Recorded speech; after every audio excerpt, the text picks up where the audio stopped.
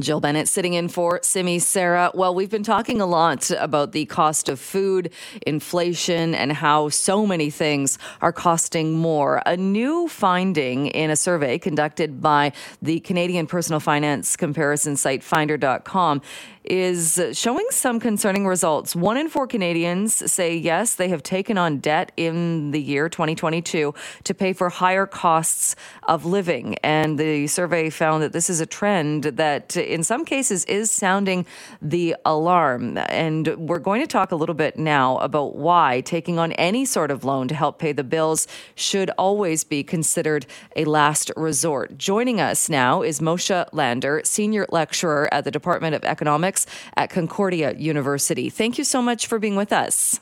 Hello. Hello. How concerning is it that we're seeing this as a bit of a trend, people taking on debt to basically keep food in the fridge and to keep the lights on?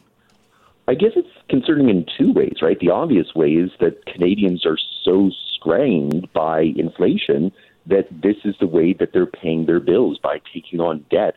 And that debt's probably not a basic loan. It's probably through their credit card, which is outrageous interest rates. But the other thing that's worrying, too, is that Canadians maybe haven't exhausted every other possibility and that they're thinking that this might be a safe way to help them make ends meet until inflation comes down. So I think in both cases, it's a worrying sign. And when you talk about exhausting every option, what should people do then before maybe considering this as a last resort?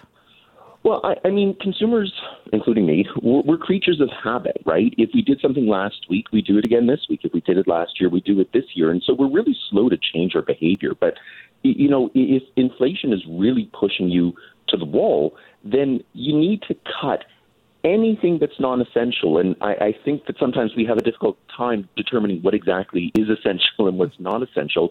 And merely because we've been buying it in the past, we somehow think that it's essential. Those things need to be cut.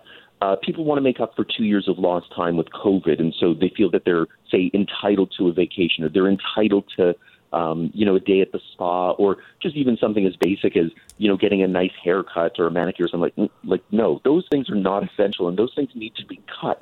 When you're buying groceries, those things need to be cut as well. It's not that you have to go down to, like, the cheapest possible fake meat, but you need to decide what exactly are you eating, and how are you going to get your daily nutrients in the easiest, cheapest way possible? Those things need to be attacked first.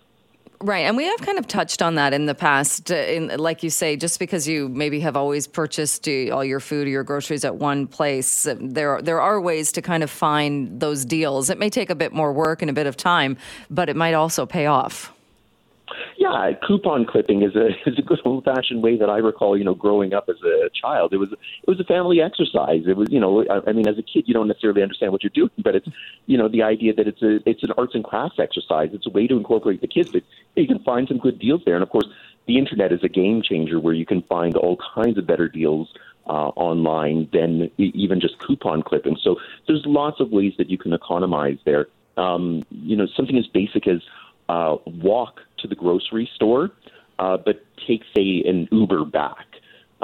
Instead of driving your car both ways, where you're consuming gasoline, which is one of those rapidly rising costs, walking to the grocery store shouldn't be a major issue because you can carry the empty bag. That's not a difficulty. But bringing them back, that's a way that you can save a couple bucks here or there. Shopping more regularly is a way also, because instead of food going to waste, which Canadians are notorious for, you're only buying what you need to get you through to the next grocery shop. It's a way that you can reduce your grocery bill by reducing spoilage.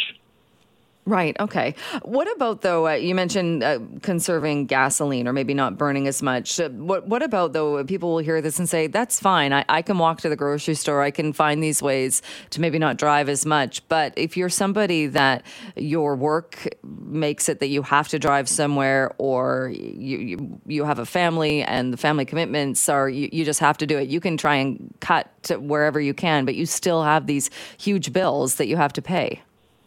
Yeah. So again, if you have those types of commitments, so let's say that you have to drive to work, and certainly in Greater Vancouver, that's sometimes a long, arduous distance and spent sitting in traffic idling. Carpooling is an option, or exhausting every possibility with the boss. If you can work from home, we've clearly showed that a lot of us can do it over the last couple of years. Maybe it's a one-day-a-week exercise just to save a little bit. Or if the kids have commitments, you know what? Maybe those commitments this year aren't going to be as strict, right? Maybe we're not going to play hockey this year. Maybe we're not going to do piano. Or maybe we're going to find an alternate way to do it, or we're going to carpool as well with that to practice and from practice. So, it's not that you have to go 100% in the opposite direction. It's just if you can find a way to reduce by 5%, well, given that inflation these days is running about 7%, 5% reduction more or less brings you back to where you were a year ago, and that can be enough to help you get through to when inflation comes back down to where it should be. Is it also, do you think that we've become kind of used to, before the rates started going up, we've become used to borrowing and it's not all that expensive. And like you said, with the pandemic, people kind of wanting to treat themselves a little bit or get back into doing things that we haven't done for a couple of years. And it makes it a bit more difficult, even though we're looking at these bills and seeing them get bigger and bigger and still kind of wrestling with that wanting to go out there and do these things and spend that money. Yeah, you're right. When interest rates were low, credit was very easy. And I'd say the credit was even easier in a different context, which is how many of us have our credit card details stored on our computer or stored on our phone. So when we want to buy something, all we have to do is click. Amazon now, it's just like click and it's delivered the next day, or it's delivered in a couple of days. Like that sort of idea of even having easy access to credit there. It's you don't think about it, right? You don't see it until the bill comes. And when the bill comes, it's too late, right? You can't return a lot of those items, or you can't undo a lot of what's been done. And again, that mentality of, oh, it's just this one purchase. What's the big deal? Or I'm already so much in debt. What's another $50? Well, it's another $50, right? There's definitely a mindset there. And as interest rates are rising, it's showing that, access is going to be more difficult. And one other point, do you think, too, that not that we look to government to be a role model, but governments run deficits and they do these types of things to keep the lights on all the time. Do people kind of take a cue from that? I don't know necessarily that politicians will try and sell us on their fiscal responsibility. But, even with governments, they have a nuclear option that we don't have, which is they can always go to the taxpayer and say, hand it over, right? So we don't have that option where we can go to somebody and just say, hey, I misspent this year. But, I would point out that we do run deficits even at the best of times, right? When you buy a house, technically you're running a deficit that year. You're taking on an enormous mortgage to help you cover your overspending in that year. In your retirement, you're running a deficit. The only way that you can finance your deficit is that during the good years, you ran a surplus, if we're going to use the government analogy, right? So there's nothing wrong with running a deficit if it's producing something long-term beneficial, right? If it's just short-term, you want a Vegas getaway or you want to get out, into the mountains, that doesn't produce anything long-lasting. That type of deficit financing is dangerous because it doesn't give you something tangible that lasts. All right, Moshe, we'll leave it there, but thank you so much for joining us this morning. Anytime.